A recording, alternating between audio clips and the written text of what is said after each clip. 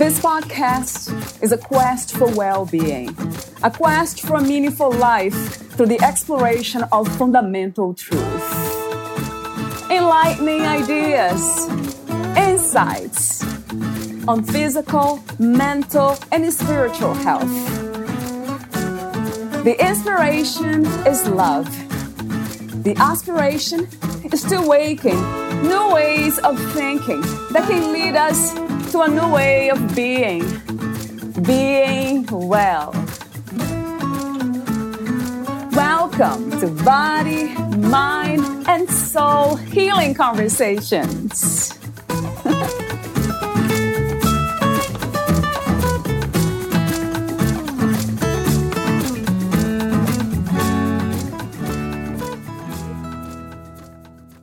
Nothing real can be threatened. Nothing unreal exists. Herein lies the peace of God. A Course in Miracles. Valeria interviews Carey Hauri. She's the author of Life Salsa, Life Lessons from the Dance Floor. As a journalist, Carey listened to people's stories and communicated them. As a life coach, she supports people to explore and transform their stories. As a professional speaker, Carey shares her own stories and the life wisdom she has gained from them. Born in Switzerland, she immigrated with her family to Australia when she was 6 years old. While she now calls Australia home, Carey has also lived in Switzerland, Hungary, South Africa, and Spain, visited more than 30 other countries, and learned 4 languages. Consequently, she enjoys being with people of all ages, cultures, and backgrounds. Her life and work experience are rich and varied. In addition to being a coach and speaker, Carey also works part-time with a vocational training organization, where she has her dream job leading a dream team of highly skilled, passionate, and caring learner support services case managers, dedicated to empowering and helping students to complete their vocational training qualification and transition into further study and/or employment. During her professional life, she has also enjoyed working in a variety of other roles, including office administrator, English teacher, PR communications officer, media liaison officer, business mentor, event training coordinator, and vocational trainer. Carey is passionate about sharing her skills, knowledge, and experience, and has enjoyed being a guest speaker at a variety of team building days, events, and conferences in Australia and overseas. She also has an International Coaching Federation, ICF, Associate Certified Coach. When she is not working, you might find her meditating in the peace of the early morning, enjoying a glass of red wine with a friend, sitting in a favorite cafe absorbed in a book, or walking at the beach at sunset. Meet Carey at careyhauri.com. Here's the interview with Carey Hauri.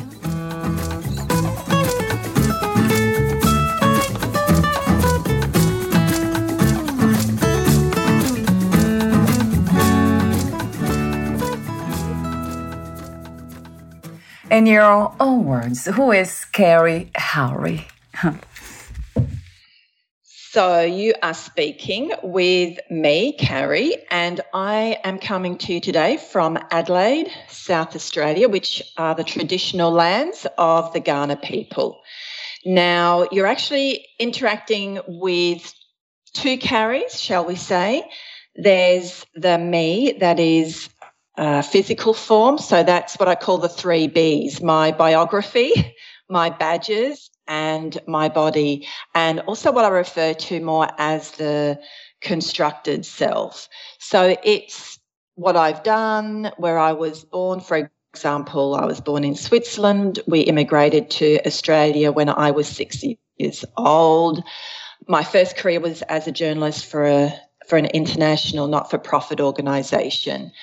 And then the badges, it's the qualifications that we might gain.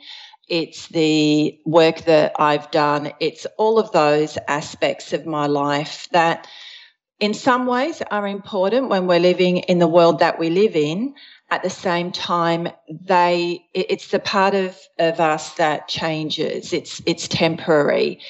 It's from moment to moment, we are constantly changing. So I call this my constructed self. It's the one that we build and make as we progress through life. And I think that aspect of building who we are is particularly important in the early part of our lives. But then I am also my true self. So this is the one that originates from my loving mind and is the one that is still one with Source, with God, the divine, however we want to call the energy or source that we all are. It is the part of me that is perfect love, joy, peace, wisdom, and approaches life from this place. And I see that as the me that I truly am underneath that constructed self. It's also the me that is eternal, unchanging, free, beyond time and space, and cannot ever be hurt or harmed. So that is, the two aspects of who you are speaking with today. How did you discover this understanding of yourself, Carey? I think the first time I started asking that question, who am I and why am I here, I was still very, very small. It was before we immigrated to Australia, and I remember lying in bed. So I'd had to have been under 6 years old. I can't be more specific than that. But I remember looking at my hand. Yeah. And just had my hand in front of my face looking at, this is my hand. But I had this idea already, it's just a hand. It's not who I really am, but who am I really? And I guess as much as you can at that age, this idea that there was someone behind the person asking the question and looking at the hand. And so that was my starting point. And then it wasn't really until my early 20s that I started exploring spirituality in a more conscious way and trying to answer those questions, and began that exploration. Would you say that this path of, let's say, curiosity, in a sense of questioning this reality, of the nature of reality, is the first step, and then we are exposed to ideas of what this might be, and, going deeper into it in a sense. And then comes belief systems about what this is, and then knowledge, and then some of us get to realize. And then the last step has been, in my case, it's trust. So it seems like it's the constructed self, the ego self. It goes through all this process of getting to know itself, getting to understand its own nature, or its true nature.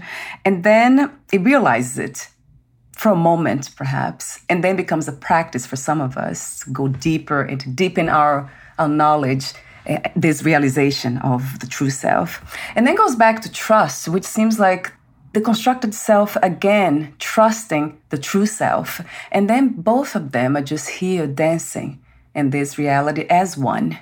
And there's no separation between them. Would that make sense to you, this process? In some ways it does. As a student of A Course in Miracles, it does see the constructed self as only being relevant while we are still in a human body. So that while we are still in a human body, there is a split mind. So the true self is the one that is the eternal self and one with Source. But the ego self is actually very threatened and is doing its best to keep us from understanding who we really are. And that has been my experience, and my process is coming to that realization that we go from more of that split, separate understanding of who we are to more of a unity and unified understanding of who we are. But that most of our problems come from the fact that the constructed self, or the ego mind as the Course refers to it, is doing its best to preserve itself and to defend itself. And it understands, the more that we understand our true self, it will begin to dissolve. And that when we leave the body, we are fully our true self, unless we haven't yet come to that realization. So, yeah, I mean, there's a lot that I still don't really fully understand, that I'm still learning myself, but that's kind of where I'm at the moment, and how I understand the Course teachings around the ego self and the true self, that the ego self is not real. It's a figment of, well, not even our imagination. It's something that originated from fear, when at some point we decided that we wanted to make a detour into fear. For so many reasons, being in the body or identifying with the body, I think that's where it comes from, the fear. It's identification, isn't it, Carey? Absolutely. And the ego mind wants us to think we are only our bio, badges and body. And so a lot of people walk through the world, and I did for some time, thinking that that's who I am. And I spent a lot of energy and time trying to work out, well, who am I from a biographical sense? Because, for example, I don't know who my biological father is. So I wanted to know, well, who am I from that perspective? But once I came into this understanding, well, that's not who I really am, it kind of doesn't matter. If I ever do work out, I mean, he's probably an old man and may even have passed on. But if a member, for example, of his family might come into contact with me, I would be more than happy to explore that. But it doesn't define my identity. That's very powerful to say, even, because that shows something. So my question is this what it looks like when the ego, the false idea of who we are, dissolves, where you are now? I still have a long way to go. Doesn't sound like it. Still learning. So I have moments where I do really sense the true self and that oneness, because another core teaching of the Course, which of course is not unique, and I just want to make that very clear, that it is not presenting anything new in terms of spiritual truth or reality. You will find a lot of the principles of A Course in Miracles are identical in other paths. We may call them by different terminology or slightly different understanding, but at the core, I do believe there's truth with a capital T, where the great religions of the world, where the different spiritual paths, where they speak of love and oneness, overlap. So the Course makes it very clear it is A Course in Miracles. It is not the Course in Miracles. And its curriculum, although it's a universal one that we will all at some point need to learn, we learn it in different ways and on different paths. The only claim it seems to make that might be a little bit different is that it can speed up the process, so that we come to some realizations if we are open and seriously living the Course, not just understanding it intellectually, but actually applying it and living for example, the workbook lessons. Then we can accelerate the speed with which we understand who we really are and what life is all about. Yeah, so it's kind of, in a way, a contradiction that we need to practice into being who we already are, because we are already here. But isn't that an interesting fact, really, to realize that there's practice involved? It is, because so much of life is spent And again, it's different from person to person, but I know that I did not remember who I really was. We forget. So it's not that we have to become something or be transformed into something. For me, it's really about remembering who we always were. And that's where the Course comes from, and, of course, many of the world's spiritual paths. It's an understanding of who we always have been and remembering that.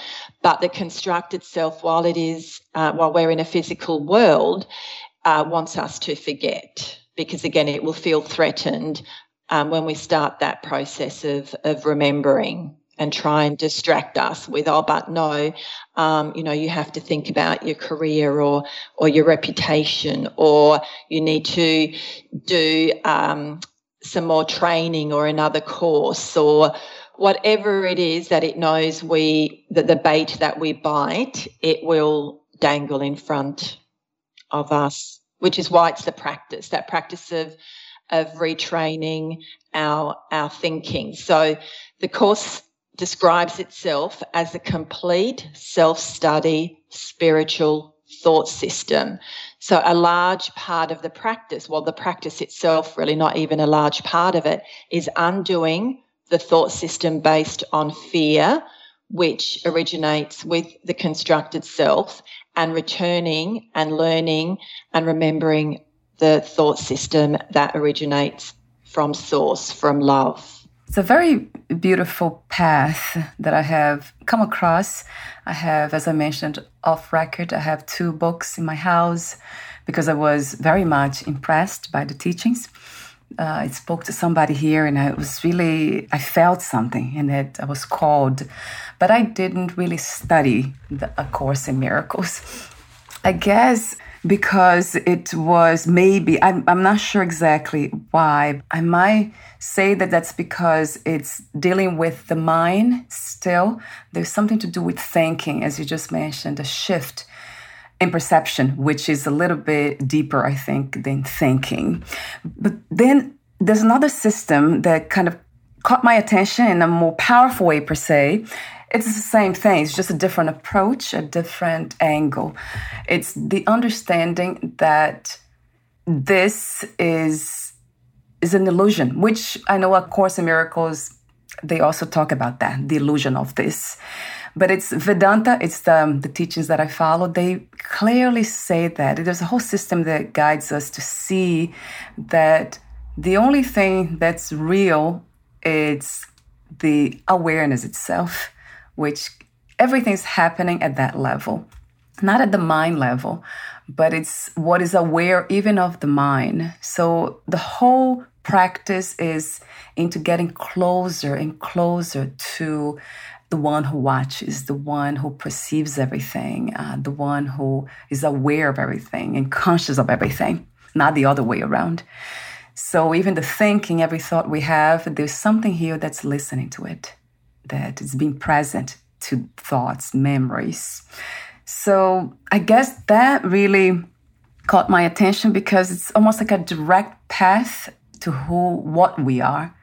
Because it's very clear that everything is happening at that level, which means even the body and the mind, it's something that can be observed. And if we can observe what is here, then we cannot be it. There is almost like a gap in between them, a distance, although it's not really a separation, but it's just enough distance to be noticed.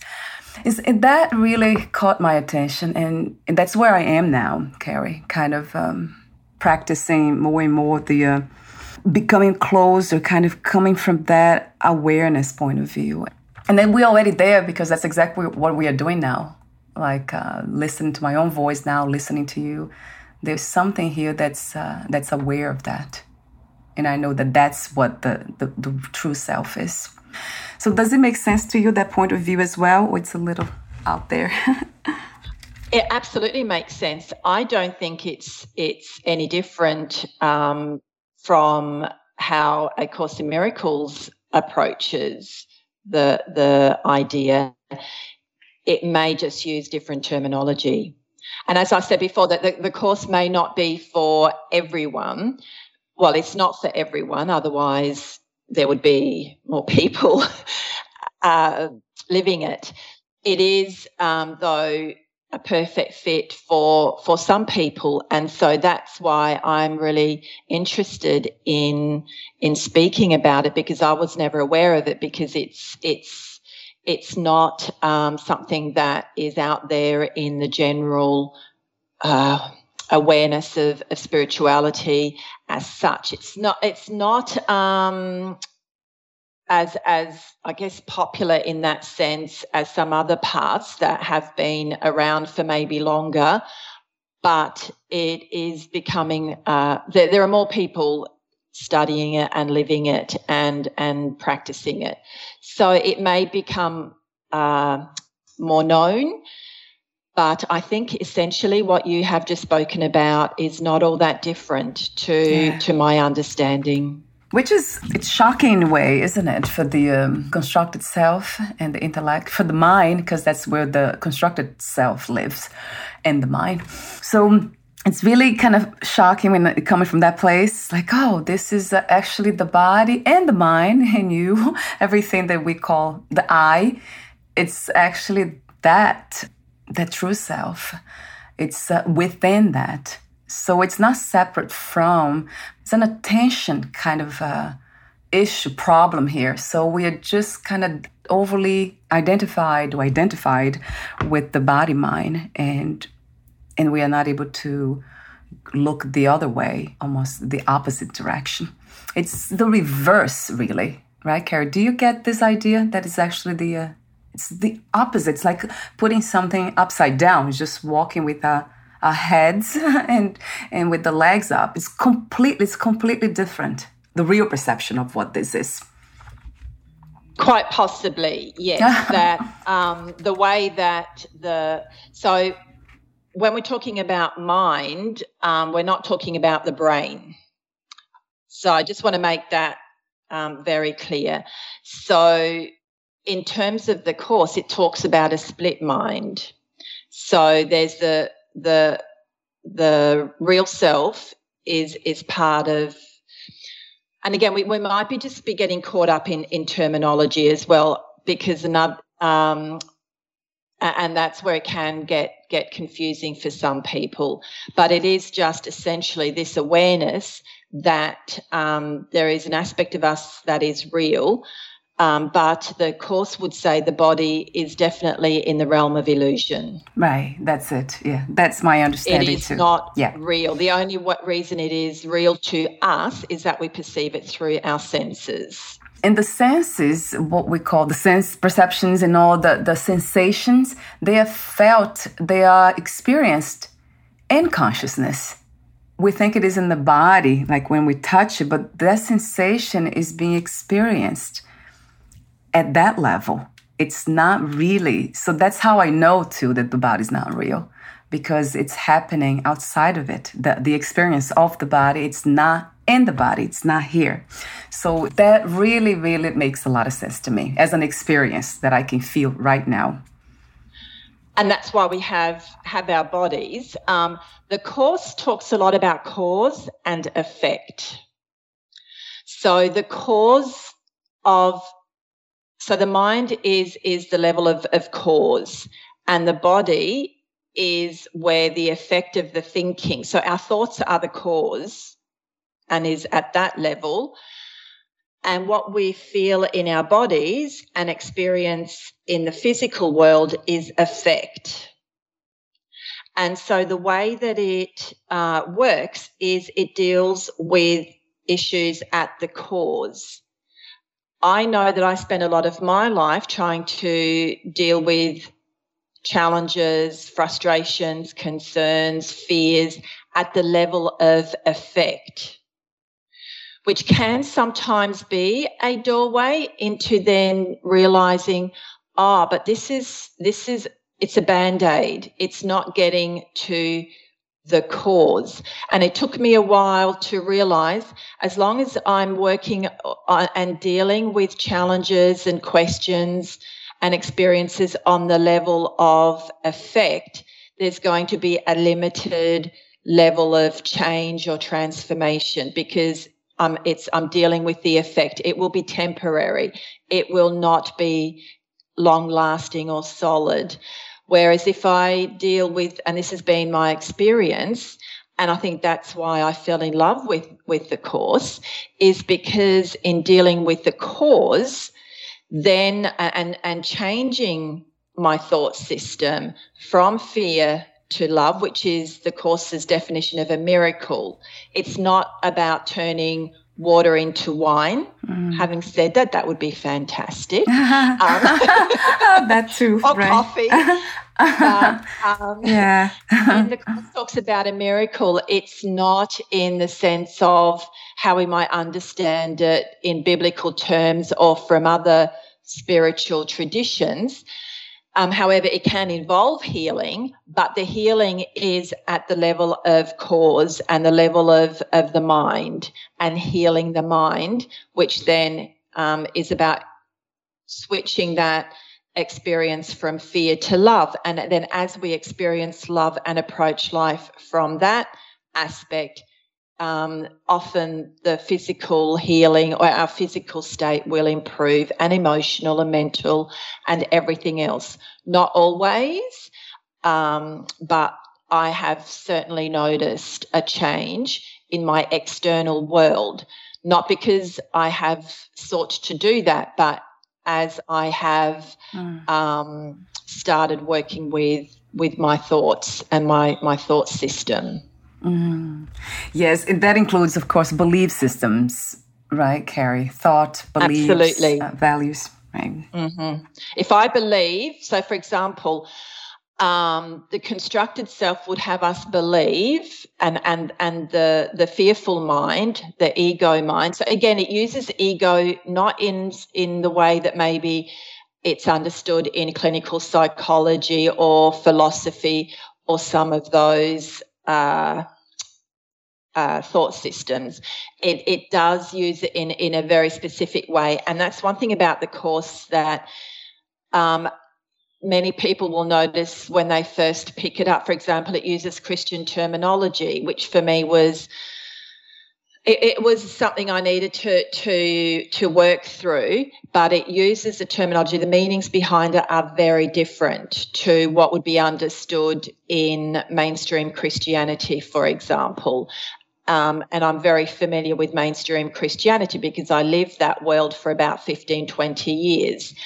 And so the terminology is something that is can be a bit of a stumbling block at first for some people, but the course explains it and it makes it very clear how it understands it and what its terms of definition is. And there is a section in the course that explains that so that we don't have that confusion, and it will clarify that.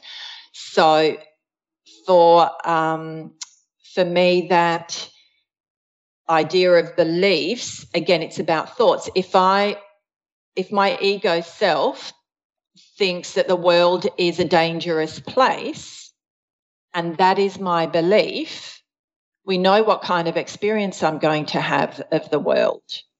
If I believe that my true self, my essential self cannot be harmed or hurt, and that I am responsible for how I experience the world and my life in a body, it changes everything. And if I understand that we are all one and we are all love at our core essential self, how I see other people and relate to them and understand why we do some of the unloving, unkind things that we do, it changes everything. Yes, that really resonates true to me. And a question that some people might have, that I also have for you, is what is the process of changing those belief systems and thoughts through A Course in Miracles? Is that something you read every day, each lesson, each section of passages in the book? Yeah, I would love to know the system because I know that's a practice. So how did that work for you? This is one of the things that really attracted me and kept me interested and intrigued, is the actual practice. It is incredibly practical, and I am a very practical, pragmatic person as well. So, and I do appreciate structure. So, on the one hand, I do love going with the flow and being very open and curious. At the same time, I do appreciate some structure. So the way the course is presented is, as you've mentioned, in a book, a big blue book. It's a 3-volume curriculum, and it consists of a text, a workbook for students, and a manual for teachers. So the text presents the theory of the course and the development of the experience of forgiveness, which is one of the core teachings and principles of the course, which is our ultimate goal in terms of experiencing that love and peace that our true self is in its essential quality. The text also explains the basis for the fear and guilt and how they can be overcome through miracles, which are defined as maximal expressions of love. So there's not a little love or a medium amount of love. It's just love. And any expression and extension of love is always maximal, whether it's a smile at the barista when we get our coffee, whether it's a hug we give a friend, whether it's a donation we make to help people who are maybe working with a natural disaster that's happened, or whatever else we're doing, or our work. And as you mentioned before, the miracle is defined as the shift in perception from fear to love. So that's the text. Then there's a workbook for students, and this is the core, and it consists of 365 lessons. So it's an exercise for each day of the year. And so it presents this as a 1-year training program, and it begins the process of changing the student's mind and perception. And even though it's a 1-year training program, it can be repeated. So I start with lesson 1 at the beginning of the year because I like a bit of structure. Yes, and then at the end of the year, I start over again. And the first half of the year, the focus of the lessons or the exercises is on undoing the thought system that we have made that is based on fear. And the second half of the year is starting to really build, or not even build, but remind us of this thought system that are based on love. And so it's very practical, and you live it every moment of every day. And so that's one of the aspects of the course that I really do appreciate. The manual for teachers, and again, just to clarify, it doesn't have gurus. It doesn't have priests, pastors. There are teachers of A Course in Miracles, but generally it's understood the minute you become a student of the course, you are already a teacher, and the main way of teaching is through demonstration.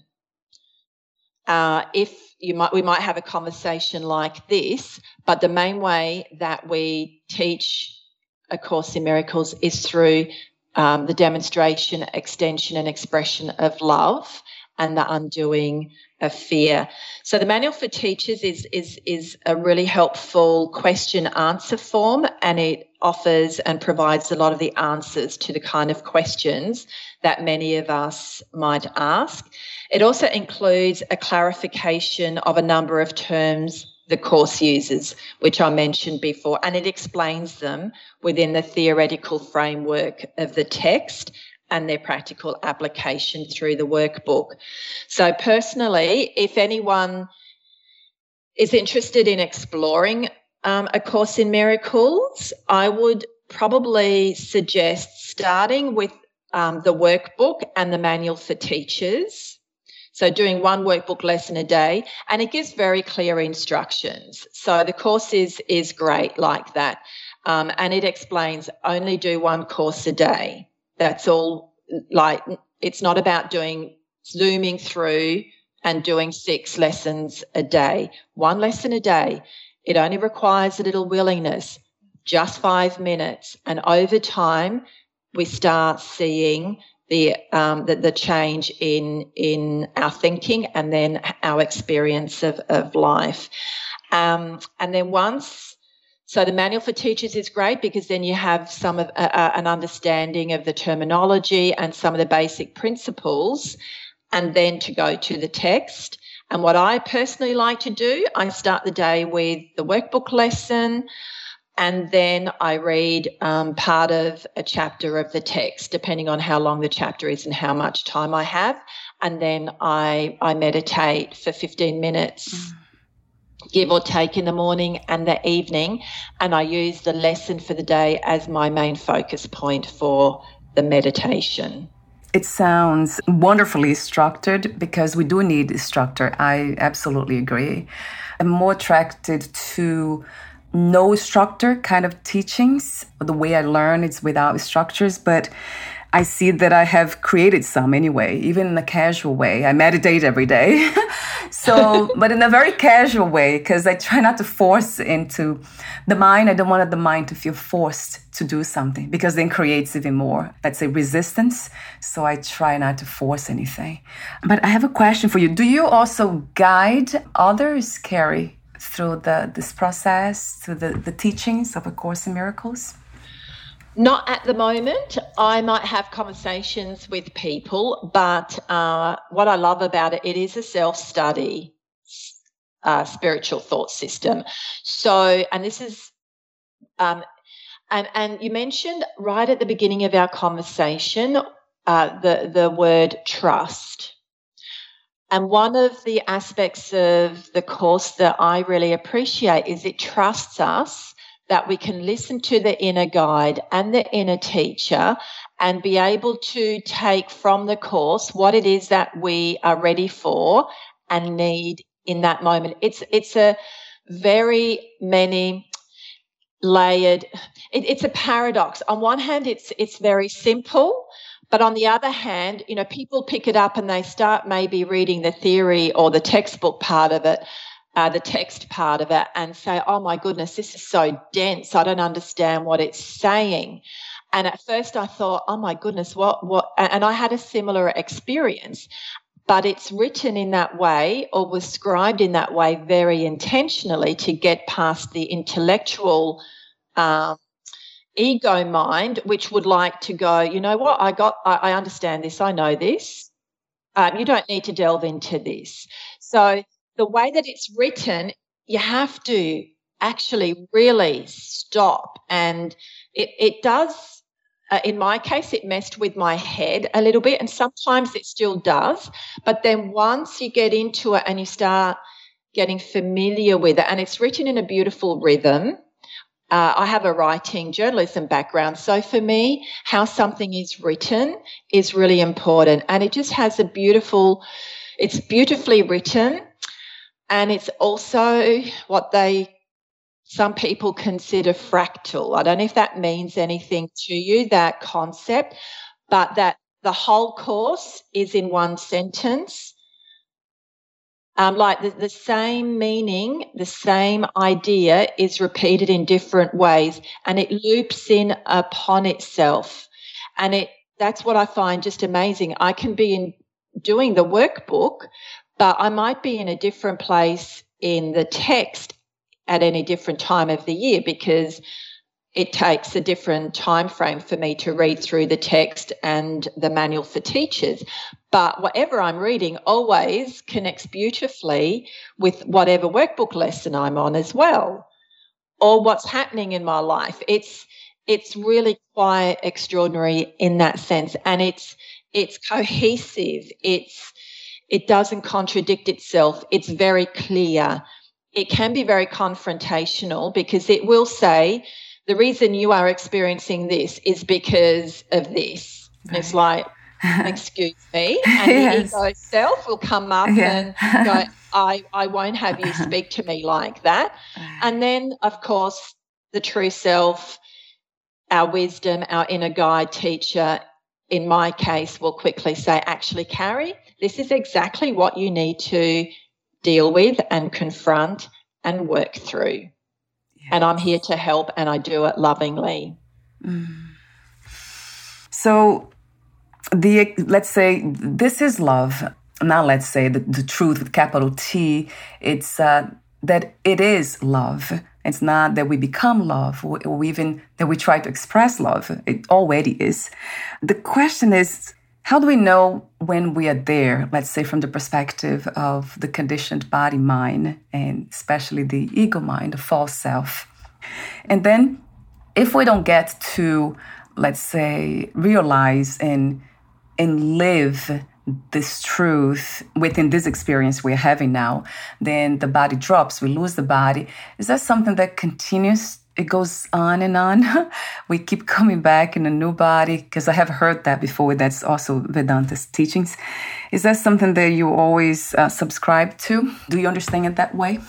So it's interesting, because having come more from a Christian background where any concept of reincarnation is not taught and not accepted, it was one of the beliefs that I had to re-examine and think about.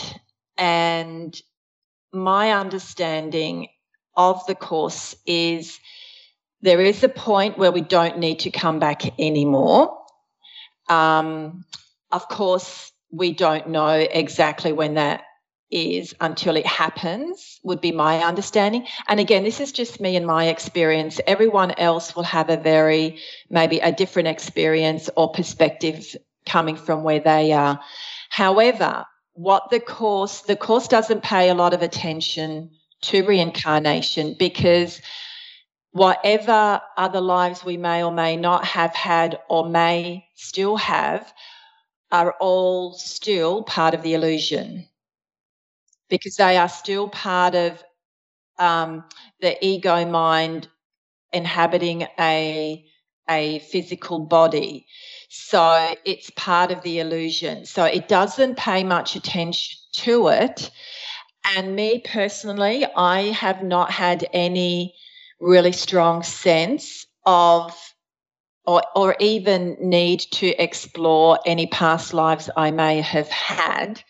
So for some people that might be important, especially with respect to healing or understanding who they are, but it would be part of the body badge and bio, but from a different time in the body potentially. So that's why is my understanding. I'm not an advanced student of the Course, so I am still learning, and that's why I consider this an introduction to A Course in Miracles. So from someone who has been studying it and living it for a few years now, however, having maybe had a bit of a head start because of all the other spiritual paths I have walked and reevaluated and thought, you know what, this belief system does not sit right with me because it excludes or it condemns and judges people because of who they are or the way they live. The Course makes no judgments. It does not tell us how to behave. It trusts us that when we're coming from a place of love, whatever we then do to express that love will be loving and helpful to other people. Yes, it's truly beautiful. I love this path too, I have to say. Every time I hear from some of my guests, it kind of opens my heart for a reason.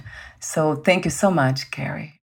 And just to explain, like you and I, we both speak different languages. I speak several and you speak several languages. And so if I were to speak with you in Swiss dialect, yeah, you would probably have not much of an idea, I'm guessing, of what I'm saying. You might pick up on the energy of the message. So it's not a good fit for me to communicate information or truths or principles in a language that doesn't fit. Same with you. I might understand a little bit of Portuguese because I speak Spanish. Yeah. And there's some similarities. Yes. So the way I understand the spiritual paths is that they're different languages that some of us just understand better and are a better fit. So I'm in no way saying everyone needs to be a student of A Course in Miracles. It's the only way. Not at all. I just love sharing about it and talking about it because, like me, for someone who's never heard of it, it might actually be the right language and a really suitable fit for someone who's never come across it. And if they pick it up, well, generally, if it's for you or not. Sometimes it comes back a few times. There's many stories of other students where they have wrestled with it and then got upset with it and put it back on the shelf, and then it comes back again 2-3 years later, or they've given it away to a bookshop, but then they'll be in another bookstore a few years down the track, and a book will fall from a shelf and hit them in the head. And the course is saying, hello, I'm still here and I think this is maybe for you. For me, it was a little different. I heard it mentioned and it came up, and the first time it came up, I kind of thought, oh, that sounds interesting, and just didn't pursue it. And then it was mentioned in another book I read, and then I read one of Marianne Williamson's book and that she wrote based on A Course in Miracles called A Return to Love. And then suddenly it's everywhere. You know how that works. When something catches our attention, suddenly it's not everywhere, but we notice it. And eventually I thought, you know what, I think maybe this is something I need to pay more attention to, and I did. And that's where I started exploring it. I did read another book called A Course in Miracles Made Easy by Alan Cohen, and I found that really helpful because I realised I already understand and sort of believe most of what he's saying. So it was then easy for me to then become more of a serious and more committed student of the course. So it does take calling. We have to be called to it. I agree. To that language, specific language. I absolutely relate to it because I have been exposed to many, many different spiritual paths and teachings, ideas. But for some reason, Buddhism started with Tibetan Buddhism and then Zen and then Vedanta. And that seems like it might be the one that I would stay for a while, but I'm not sure. It's we never know. It could change. Same. You know, it's like life. We learn, well, not everyone. Some people only ever speak English or their mother tongue their whole life. But for me, I have followed different paths and explored them to see, you know, what does fit, what does ultimately help me to experience that peace. Because that's what the course at its core is about. That's how you know. And I think you did ask the question and I didn't really answer it. How do we know when we're coming from a place of love? Part of it is we have peace. There is no fear. You cannot have, it's like light and dark. If we're coming from a place of love, there is peace, there is joy, there is, you can feel it while we're in the body, you can feel it in the body, but it originates from our belief system, our thought system, as far as the course, how the course expresses it. Personally, I have seen it also then reflected in how I experience life. I don't have to work that hard. Like, I don't work hard to make things happen. When I was younger, I used to, I'd set goals and have my steps, and that was part of my life coaching training as well. And you make things happen, and maybe that's absolutely appropriate when we're younger. But the longer I am here, the more I kind of just relax into that flow of life and love. I do what's given for me to do. I mean, I work. I have not a normal job. I have my dream job, but I work for someone else in a support program for vocational training students. I love my job. I love the people I work with. And it can be very demanding, but I don't feel like I have to force life anymore. It just flows. And if a challenge comes up, I don't have to solve the problem. I can hand it over and go, well, I don't know what to do with this. And it will miraculously sort itself out. I may still need to do something. I may still need to speak to this person or get some information, but the information will come to me, or the right person or whatever it is will present itself. And I'll be able to go, okay, that's the next step. I love that. That speaks to me directly.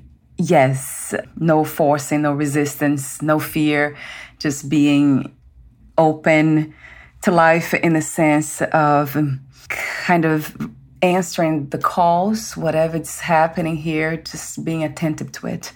It's being called for our attention. It's not a belief system. That to me is the flavor of experiencing that truth, of being in touch with that, which we call the truth, that this is love. So I love the way you said that. It really speaks to me because that's where I come from. And even the spiritual teachings, if there's too much structure, as I mentioned, I will not engage with it. Or something in me will not. So it's almost like letting life, this flows, this which we call life, which is the illusion we already talked about before, which it really also resonates true.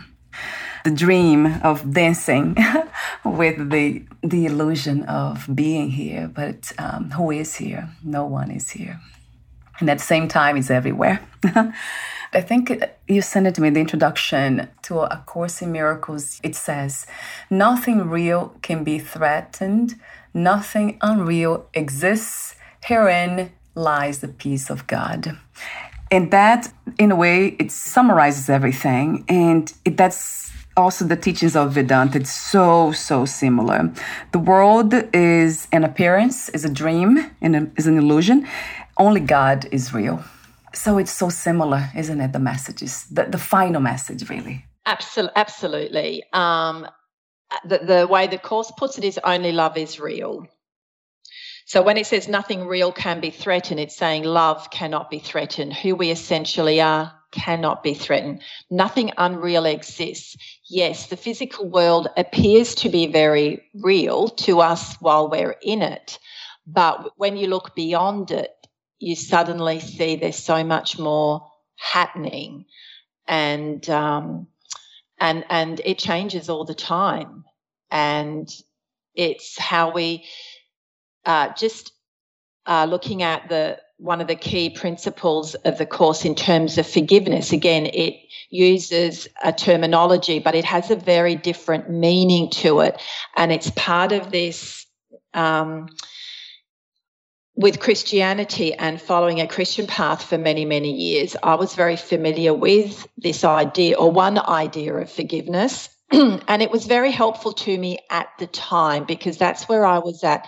And just, going back to different languages and different spiritual paths, I have had the privilege of living in different places in the world, so I had to learn different languages. And so for a while, I had a different spiritual path because that was the language that spoke to me at that point in my life. So forgiveness has been a very interesting idea. And back then it was very helpful. But when I came across the Course's idea of forgiveness, it was actually really challenging because its version of forgiveness is not, you have done something to me, either you've said something to me or you've hurt me or you've done something that is terrible, which may be the case in the real, not in the real world, but in the physical world, that yes, that did happen. But the forgiveness there is not saying I'm now in a better place and I will forgive you for what you did to me. What it does is it looks beyond that and recognizes that the person that we are, in a sense, forgiving is one with us, and that they are their true self And it's their constructed self that did that action or had that thought. It did not come from their real self. So forgiveness there is in the Course is recognizing the other person for who they really are, and that in itself then dissolves a lot of the I've had to forgive some fairly serious experiences that I've had in the body, which I won't go into here. That's a whole other podcast. Yeah, we'll meet again for that. It took time, and one of them almost killed me. But I was able to look beyond that eventually. Initially, I started with more low level, what I call sort of lower level forgiveness, where, yes, well, they did something really terrible. I was physically injured and emotionally injured until I healed. But I will forgive them because I'm a wonderful person and I'm a better person. And it came off from that kind of place. Now it's very different feeling. That they're me. So part of it is just that recognition. We are one, and recognizing who they really are, and then suddenly, or not even suddenly, it is and can be a process, but over time being able to say, you know what, I can overlook and see through what happened between us and see you for who you really are, and that you're my brother, my sister, and that we're one in love. They may not be aware of that yet. They may not understand that. But in me being able to have that awareness, it shifts something potentially. And that ripple effect, as we forgive, as we extend love and peace, it has this powerful ripple effect. And I think that's how we change everyone's experience of the world and help them to find their way, or not way back, but to remember who they really are and why they are here. Yes, by being the true self. Yes, it's very inspiring, Carey, the way you speak. And I love your honesty and being genuine about the experiences, not going into details, but it's enough to kind of show us that it is possible. Once we make that commitment to realize and live from the true self, then everything changes for us, of course. And I do kind of have a little bit of hesitation to think, to believe even, that all minds are connected. A Course in Miracles kind of claim that in a way. But I do see that the minds are not connected. A lot of our minds are not connected in the sense of coming from the ego self. It's just so different. But yes, going deeper into it, we see that everything is consciousness, is love, is God, is the source. There's no separation whatsoever. But we have to go beyond the mind, outside of the mind, which is not a place really. It's just that place which you call love is, to me, it's really, it embraces everything that is not real. It's the only thing that's real that holds what's not real. It's almost like existence itself nurturing what exists. And because that's our experience. It's really experience makes it real. Me talking to you today here, it feels real. And I have to say it is real. But I do know that it's temporary. So it is real in this moment, but it will pass and it will disappear. But it is real for now without being caught up in time. It is real. So when I come from that perspective, I see that all minds are different. And it's we can influence others, but I think our main job per se is to realize the truth ourselves. And then that might happen for others, who knows? But that's almost not an expectation. I try not to think that way because I do try to change my husband all the time. I have to tell you, always. But I see how different mine is. So I can't really force, because I'm not into the forcing thing. Yeah, it takes, it's And I think that's spot on. We're not always ready. Yes. Had someone maybe given me a Course in Miracles 30 years ago, I may not. I'm pretty sure I wouldn't be ready. So we all have to go through that process of our curriculum. And again, the Course speaks about each one of us. While there's a universal curriculum, we have our very individualised curriculum within that to work through whatever it is that we need to work through, the awarenesses that we need to come to, and we take it from there. So it is a process, and yes, we can't change anyone, but we can. We have an influence, and I think that's really important. Yeah. It's what kind of influence do we have? And if we're working and coming from our ego mind, and you're absolutely right, that part of the mind is separate, and it wants us to believe we're all separate individuals fighting for our survival. It absolutely does perpetuate that idea, and that's why we see some of the situations at the moment in the world.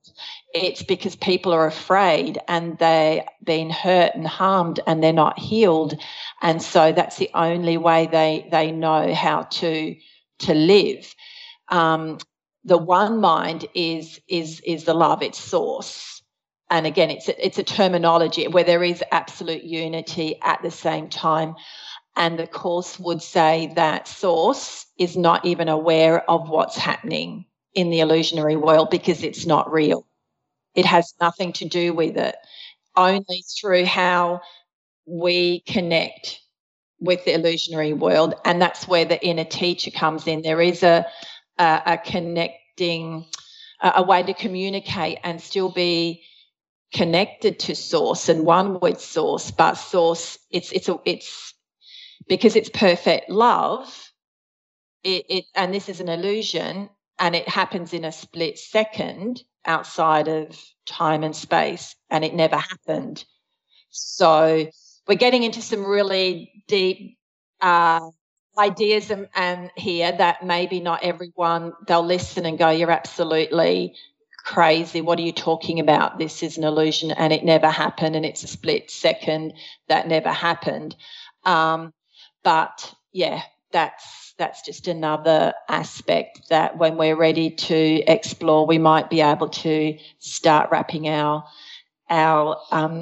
true self mind around, because the ego self will never get it. It cannot understand something like love. Yes, that is true. Yeah. Something in me, of course, kind of responds to it with a smile, and the heart opens when you say, this never happened. So it's true. It really resonates true. And then what it is it's like dreaming, isn't it? Like in Vedanta, they talk about that. It's like we are dreaming. This is a dream. And at that level of love, as you speak, and I use the word consciousness, so pure consciousness, peace itself, freedom itself, love itself, it's just perfect. Nothing really there's nothing happening there. It's just in perfect state of harmony, which is not even a state. But just for the sake of trying to explain this, so we are dreaming, and then it's like dreaming at night, and then the body and the mind is just laying in bed peacefully.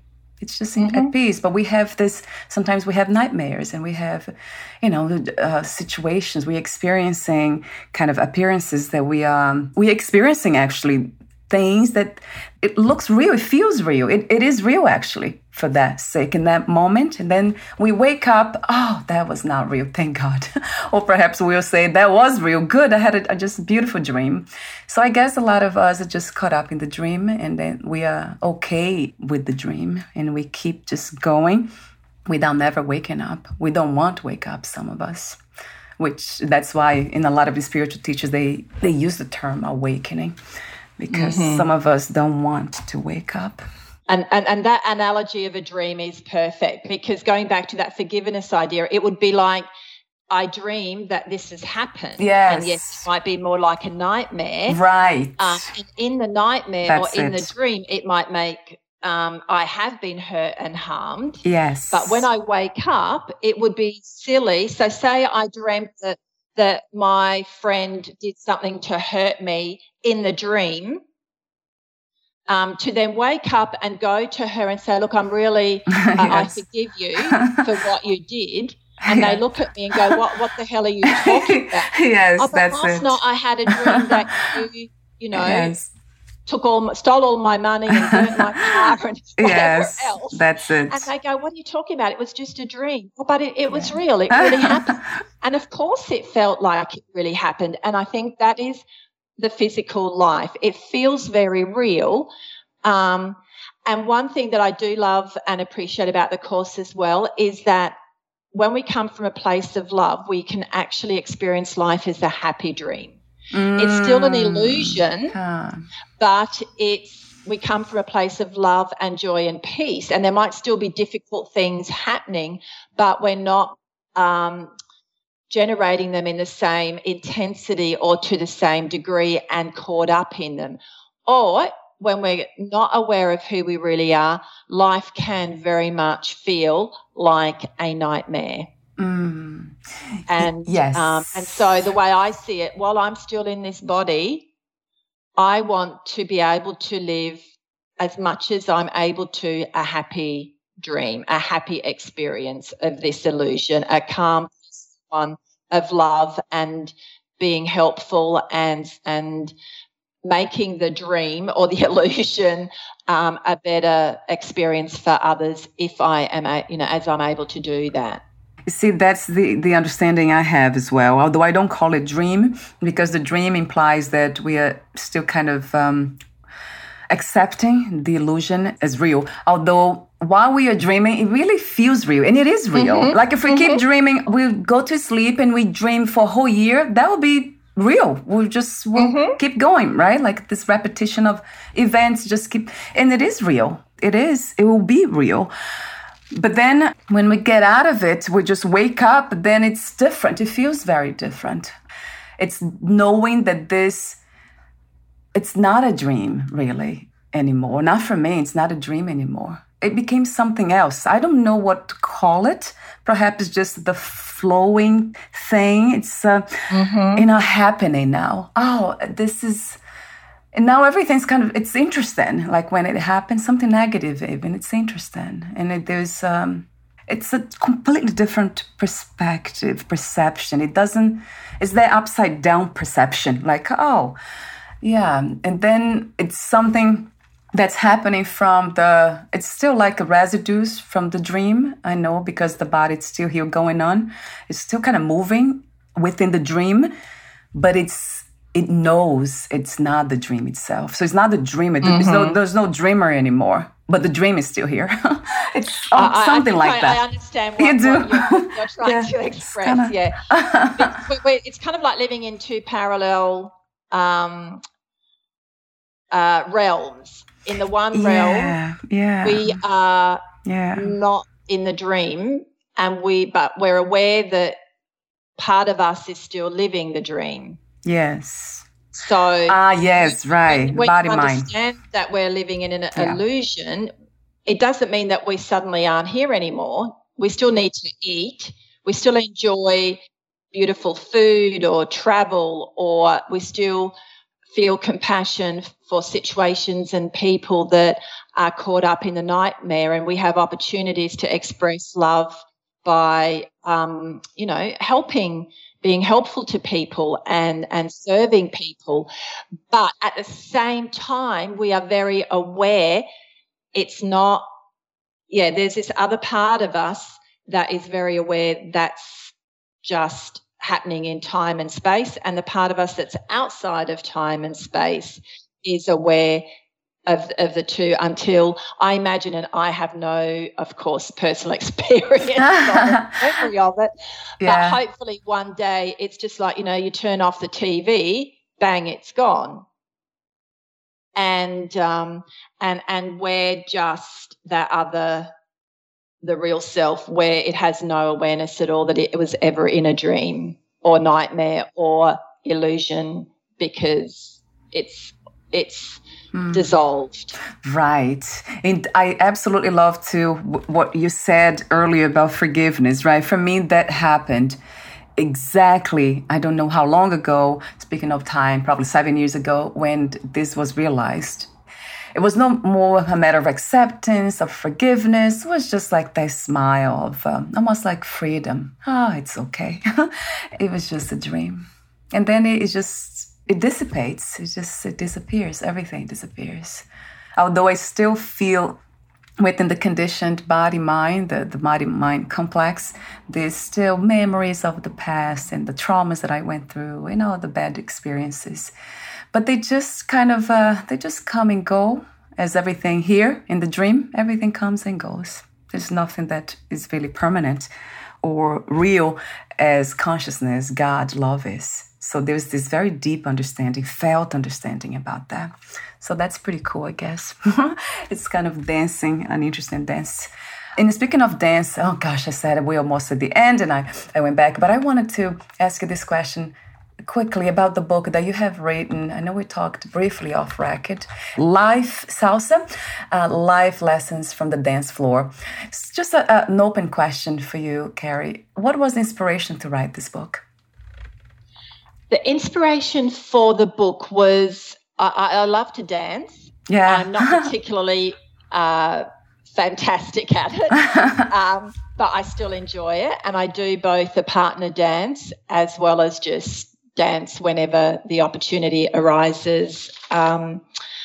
So that came out of seeing parallels between lessons that I had learnt in life and the analogy of, especially when you're in a partner dance, and seeing some of the parallels between what I was being told by my dance instructor to improve my dancing were very similar to also he or she would say something, for example, Carey, you need to, if you want to turn and not get wobbly when you turn, you need to have a focus and you need to learn how to spot turn.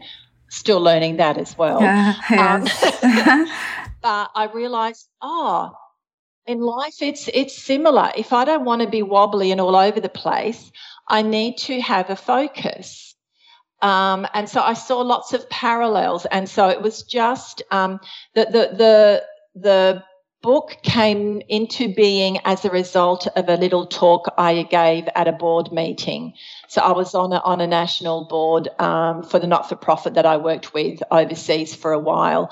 And so I thought, okay, this might be really helpful, especially it also relates to leadership as well, especially in a lead-follow dance style. A lot of the principles help with how to be an effective leader, because the techniques and principles for being an effective leader on the dance floor apply also in a lot of ways to life, as well as being a follower. So and how that works. And at the time I was doing learning salsa dancing. So that's where that came from. Now, it was written some years ago, so I have moved on from some of the ideas, however, probably still resonate with them and would still consider that there's also practical activities in the book that people might find helpful depending on which stage of life they are at. And then it's also uses some of my personal stories, personal experiences that helped me to really apply those principles or illustrate those principles. I really love the dance metaphor. See, this is the dance that we are actually experiencing right now. The true self, the ego self, the condition, I call kind of separated self, but really the conditioned body mind. There's a lot of compassion for it too. I don't know who is being compassionate about it, but that arises. It's very interesting to see when kind of watching, observing the body-mind complex, just doing what it does. It kind of, that sense of warmth kind of sets in. It's almost like it's okay to carry on with the conditions, but you are not that. That's not who you are. So it's such a beautiful dance, I have to say. So that book caught my attention. And I'm sure some people who kind of have the same idea. I interviewed somebody long ago who talked about that. He's a therapist, and he really kind of explored the realm of dance in life, how we can use dance as a metaphor for life. So you did that too.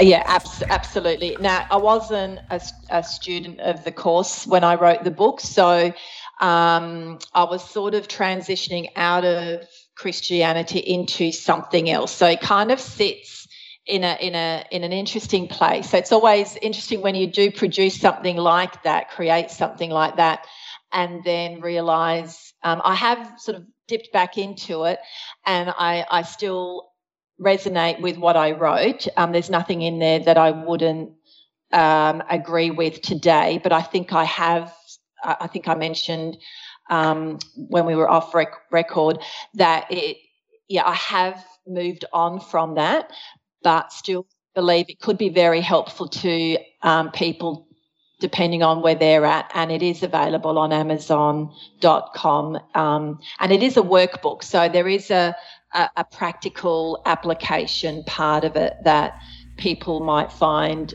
really helpful. Yeah, it caught my attention, so we never know. Thank you so much again for your beautiful presence, for being open to this experience called life, which I have to say, the dream, and everything that you're doing to pass that on, that perfume of the true self on to others by living the truth yourself. So thank you so much again, Carey. And before we say goodbye, oh yes, you wanted to say something before my technical question. Yes, please. So yeah, just to say that there's no one right path for anyone. It is really just about exploring those languages and seeing or dance styles, if we want to use that. It might be samba for some. It might be West Coast swing for me. It might be belly dancing for someone else, or whichever language. But it's just such a wonderful experience. But at the end of it, it all comes down, and I think this is something we would possibly most of us agree on. It comes down to love and oneness. Yes. Thank you so much again for expressing the truth the way you do with so much confidence. I love when I hear that from other human beings. So before we say goodbye for today, what is the best way to learn more about you and what do you do? The best way to learn more about me is my website, so www.careyhauri.com. I'm also on Instagram and LinkedIn, so they are also places if people want to follow me there. On my website, you can sign up to receive little life inspirations that I send out on a reasonably regular basis when I'm inspired. I love photography, so they're generally a photo that's inspired me with some kind of quote or words that along the line of wisdom for creating our best lives. So a little taste of life wisdom with an image, and that you can sign up to receive that through the website as well, and some information about engaging me as a guest speaker in person if you're in Adelaide or Australia, and maybe even internationally one day. But if I love doing these podcasts and having these meaningful, beautiful, important conversations. So I'm very much looking forward to more opportunities to have these types of conversations. Me too. Talking to you, amazing people. Thank you so much again for your presence here today, Carey. We'll talk soon. Bye for now. Thank you. Thank you.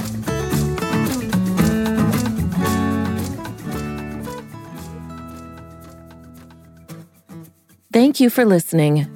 To learn more about Carey Hauri and her work, please visit careyhauri.com.